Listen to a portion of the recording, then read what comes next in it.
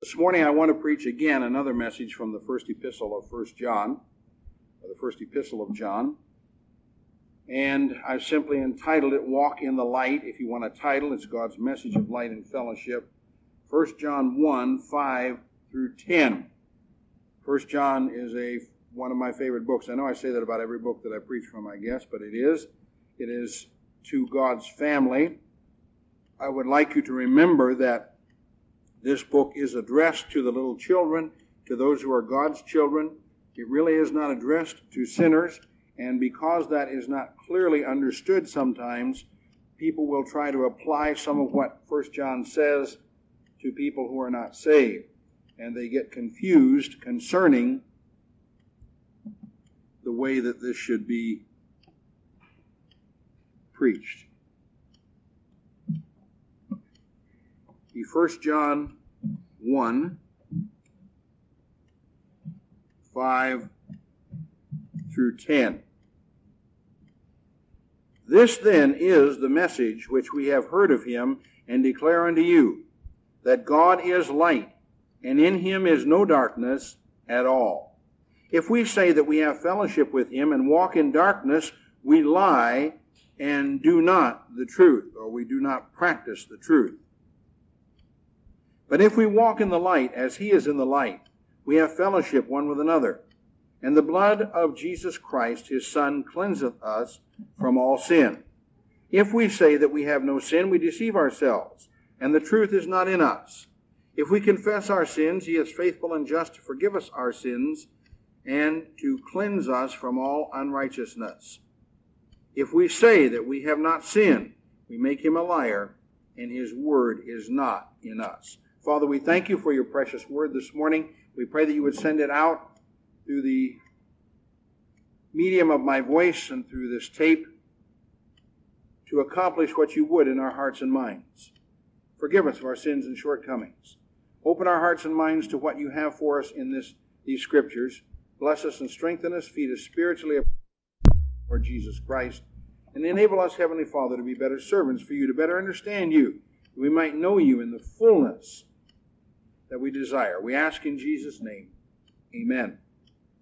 Now, the greatest possible thing that can happen, I'm sure you know, to a human being, to any human being, is to be brought into fellowship with God, who is the creator and the source of a person's being.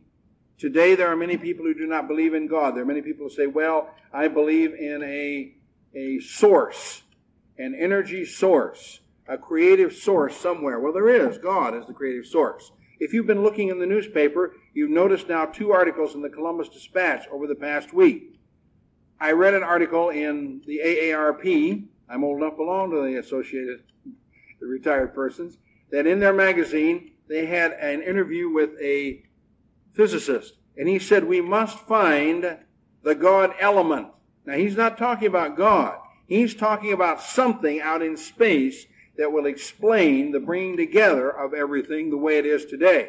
Well, the Columbus Dispatch carried 2. Number 1, they found an enzyme. What is it, 100 million light years away? How they found that, I didn't read all the article because it irritated me. But anyway, they found a particular enzyme. Then in another mist, someplace else, many, many light years away, is something else necessary to life.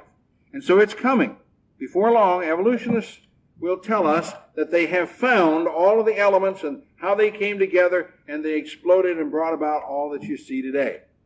In my book, you have to have a lot more faith to believe evolution than you do what the Lord Jesus Christ teaches us from the Scripture. At any rate, the knowledge of God is eternal life. Think of those who do not have that. Now, how do I know the knowledge of God is eternal life? Because John 17, the Gospel of John, and verse 3 says this, and this is life eternal, that they might know thee, the only true God, and Jesus Christ, whom thou hast sent. This is life eternal, that they might know thee. And so that is eternal life. An unhindered fellowship with God is essential to a believer's peace and happiness and usefulness in God's service. Many feel this passage of Scripture that we're dealing with today is dealing with salvation and a depraved man's sin. But that's not so. That isn't what 1 John 1:9 is talking about. It's talking about confessing our sin, and we'll show you when we get into these verses that we are continually cleansed from sin as to salvation. Our position is the same as every Christian believer in the family of God throughout the world. We all have been accepted in the Beloved. We all are God's children. Salvation is secure, but we have some things that we need to look at here that God is telling us. So we would tell you that believers only are in view here, and the sins spoken of here are the sins of God's children and not sin in general that overcomes the world. For God has paid the price of his children's sins to salvation once and for all. You know, every Sunday morning, every Saturday night, every time the Mass is given, Christ is reoffered for the sins of those who are there listening to the Mass. Had we time this morning, I could open the Mass to you and tell you exactly what it says. I've quoted before from Catholic writings by the priests who say from time to time it's their privilege to offer up afresh and anew the Lord Jesus Christ for the sins of the people and so on. We don't need that because it's been done once and for all. In the little, well, it's not such a little book, but in Paul's book to the Hebrews, in chapter 9 and verse 24, 5, and 6, we're told this: For Christ is not entered into the holy places made with hands, which are the figures, or the Greek says the copies of the true, but into heaven itself, now to appear in the presence of God for us. Nor yet that he should offer himself again, as the high priest entereth into the holy place every year with blood of others. For then must he often have suffered since the foundation of the world. But now once in the end of the world, or the age, hath he appeared to put away sin by the sacrifice of himself. And then you can look over at 1 Peter, and 1 Peter tells us there in 3 and verse 18, For Christ also hath once suffered for sins. He's the just for the unjust, that he might bring us to God. And so with those thoughts in mind, let us examine God's message of light, fellowship, and its conditions, or its maintenance, if you will, in these verses. I want you to notice in verse 5, the light of the world. This is the message that God always gives. It's always what he sends forth. He is light. That is, he is clarity and understanding. It's his nature. The Greek says phos, where we get phosphorescent. Like phosphorescent lighting, the bright light that phosphorus brings about. So he is clarity and understanding. He emanates, he manifests light from himself. And this light is evident in and through God the Son, the Lord Jesus Christ, who is the giver of life. And that's what he's telling us here in 1 John. Jesus reflected the glory of God, of the Godhead, when he was here upon the face of the earth. Not everyone could see that. Jesus purposely spoke in parables so that many would not understand and be turned from their way. It's only known to God why that is. I cannot explain to you, other than the Gentiles had to be brought in. That was part of the plan in order to do that. But in 2 Corinthians 4 and verse 6 we're told, For God, who commanded the light to shine out of darkness, hath shined in our hearts to give the light of the knowledge of the glory of God in the face of Jesus Christ. And there you have it. He commanded light to shine out of darkness. He is light, and he emanates that light into us, and consequently, we'll find that we are light as well. In turn, we reflect him, and we're lights to those about us, whether they perceive it and accept it or not. We're lights in the way that we live and behave ourselves, and the things that we say, and the places we go, and the things that we do. Matthew 5:14 says, You're the light of the world. Consequently, we are. Our conduct is to be as children of light. How do we know that? Because the Bible tells us that in many places. Ephesians is one of my favorites for that. And Ephesians. Well, I do want to look at Ephesians 2, so let's look at it. Ephesians 5 and verse 8. Perhaps that's just as well that we look at that.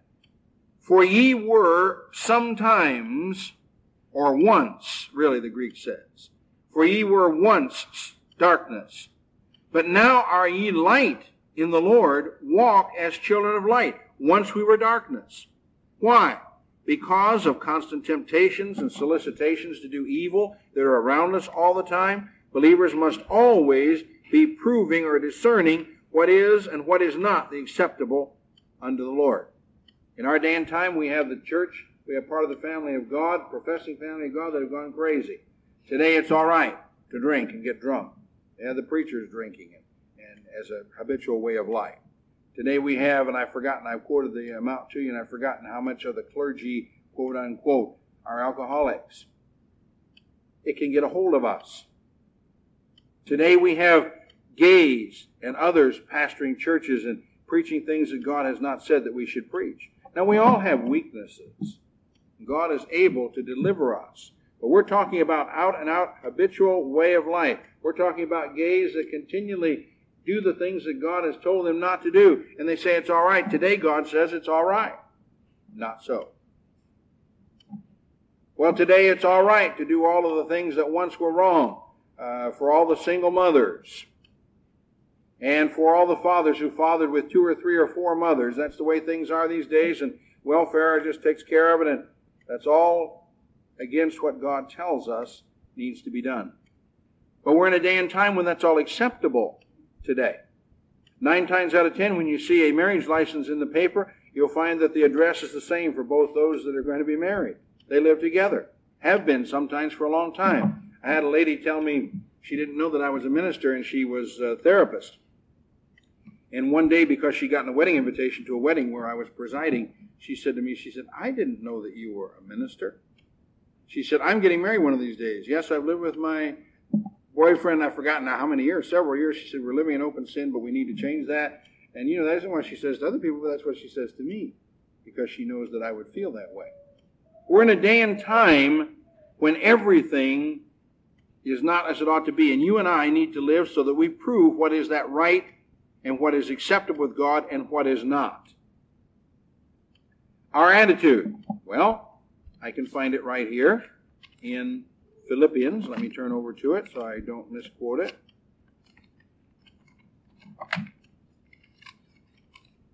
I'm ready to go back to my old Bible. I like it better. I can find all the things I want in a hurry when I can't think of what I want.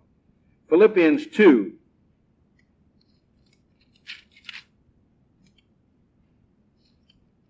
(14 and 15), that's what I want.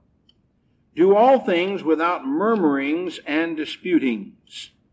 What do we mean by that? We mean do all things without grumbling and disputings. You know how the kids sometimes you say, I want you to pick up your room today. I don't want to pick it up today. Let's let it tomorrow. I will tomorrow because I want to go here today and I want to do this or that. That's grumblings and disputings and so on.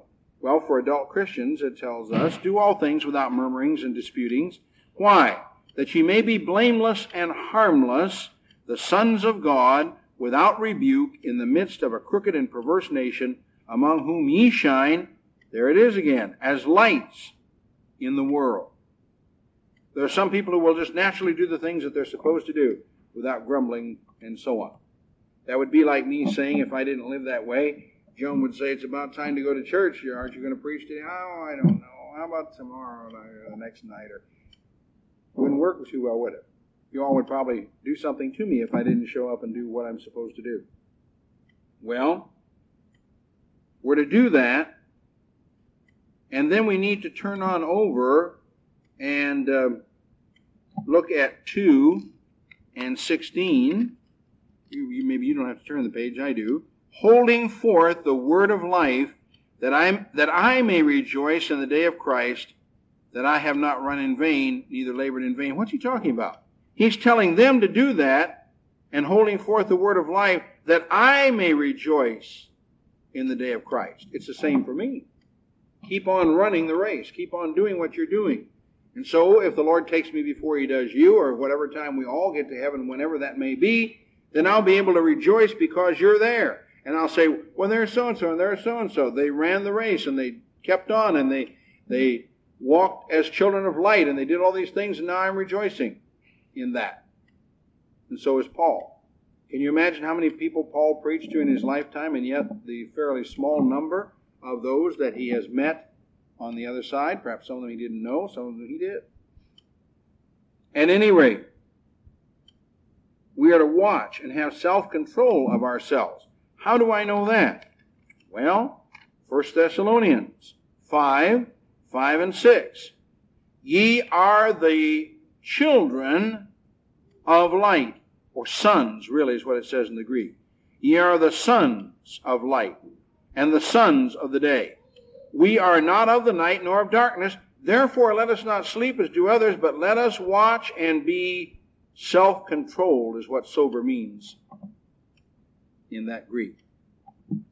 It's in our text. Now our light, our radiance will be visible to all about us, for wisdom and guidance is of God, and consequently, He will be able to use us as He pleases. What's Daniel 12 and 3 say?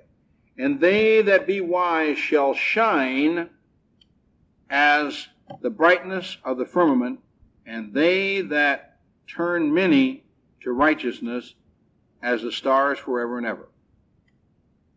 Now notice in verses 6 and 7, the light of fellowship. Men may say that they have fellowship with God, but their walk will tell the truth of whether they do or not. And only if we have fellowship with Him can we have continual cleansing from sin and fellowship with other Christians. There are two manifest conditions of a right relationship with God. Number one, our daily walk. That's the first manifestation. And number two, with whom we have fellowship. You know, sometimes it's difficult when we're saved and we change and we think, well, what about my friends? Now, I have friends sometimes, out of respect for me, they don't use the language that they should. Should not, I should say. But sometimes they do. And there are other folks that I come into contact with, that I work with, that I like, and so on, and they sometimes do and say things they shouldn't. Well, you and I need to be careful in the way that we have fellowship and in what we do with whom we have fellowship. We need to be careful that we don't fall into their ways. Our daily walk is the first, and with whom we have fellowship. Now, there's not anybody, there are people that are hard to like sometimes, but there's not anybody that I don't have compassion for. And consequently, you might find me eating dinner. That's what a lady told me here a while back. I didn't mean to say a lady, a person, but now that you know it's a lady, you might as well know it's a lady.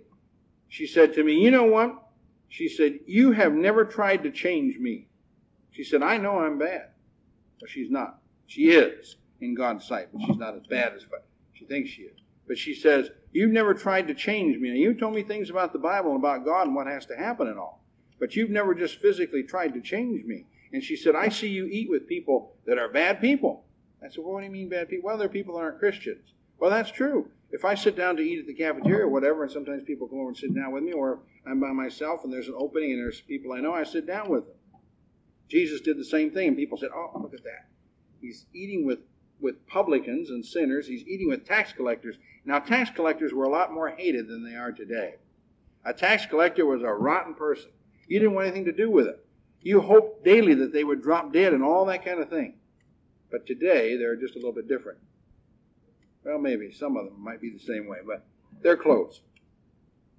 Jesus did that, and people criticized him for it. But we must have fellowship with him and have continual cleansing from sin. Now, what do we mean by continual cleansing? The Scripture tells us here in 1 John, right there at the end of verse 7, the blood of Jesus Christ, his Son, cleanses us from all sin. In the Greek, it's progressive tense. It means continually cleanses us from all sin. It has to do with our position with the Lord Jesus Christ. The fact that we are saved people and that we continue in that state because of his shed blood. Now, I want you to notice in verse 6, false profession is reflected in the professor's walk or conduct. No matter what one may say with his lips, his continual, habitual conduct reflects the truth. And if he's a professor, he's in trouble, or she. Multitudes of people profess to know God today. And yet they are like those that Titus speaks of in 1 and verse 16. They profess that they know him, but in works they deny him, being abominable and disobedient unto every good work, reprobate. What does that word reprobate mean? It means disqualified in the Greek. Reprobate, one disqualified from that position. right? Multitudes profess that. Abominable, horrible, revolting, and so on.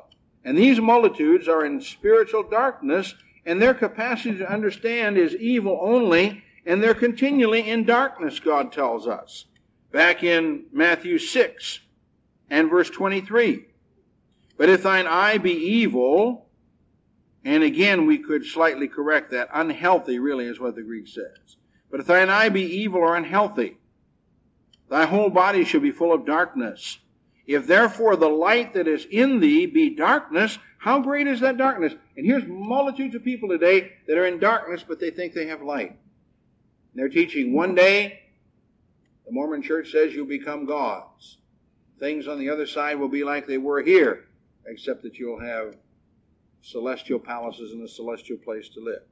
And they say that's light and that's truth. And Joseph Smith was given that by the angel Moroni. I don't believe it. I believe God's Word. There are others who say, well, you can understand the Bible, but you need the interpretation of brother so-and-so, sister so-and-so, doctor so-and-so. You need these works and so on, so on, so on. You need nothing but the anointing that's within you, the Holy Spirit of God. God sends a sound teacher or preacher to teach you and so on and to preach to you, but you have the Holy Spirit, and you, through the Holy Spirit, can discover as you read and as you study the things that God wants you to know as well. But these will go on, not knowing their way of understanding or their course. You know, Proverbs 4:19 says, the way of the wicked is as darkness, they know not at what they stumble. That's true. But as all those in darkness without Christ, they shall come to the same end. They'll all be tangled in their sins. They'll all be drawn down because of their own iniquities. Well, with that thought in mind, notice verse 7. Here's true profession. It's reflected in the believer's walk. And the true believer will walk as to the pattern of all of God's children. The believer will walk, first of all, in newness of life, as Romans tells us.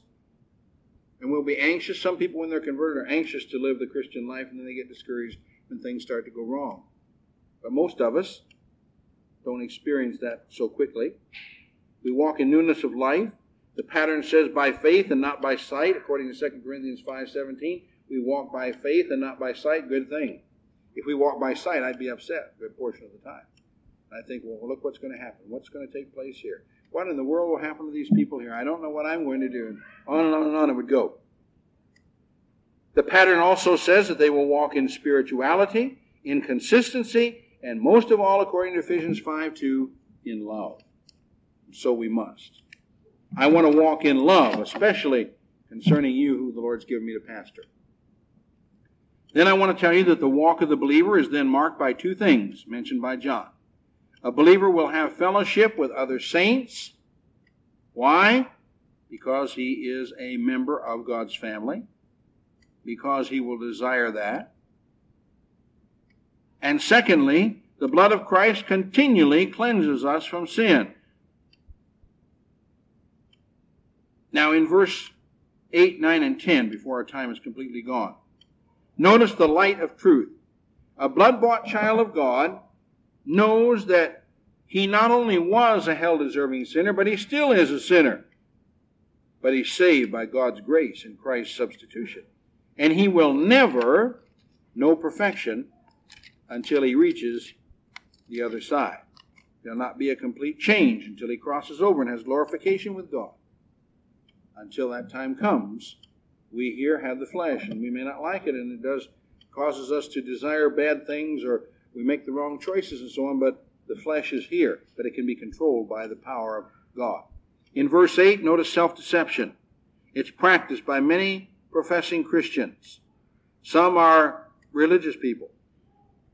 John warns that the position of no sin in my life means no truth in my life, because sin is universal, and no one is free from it. Proverbs 20 and verse 9, who can say I have made my heart clean? I am pure from my sin. Now I've had friends, too, who believe. In fact, one person told me they had not sinned for over 40 years. Not so. We can take things out of the Bible.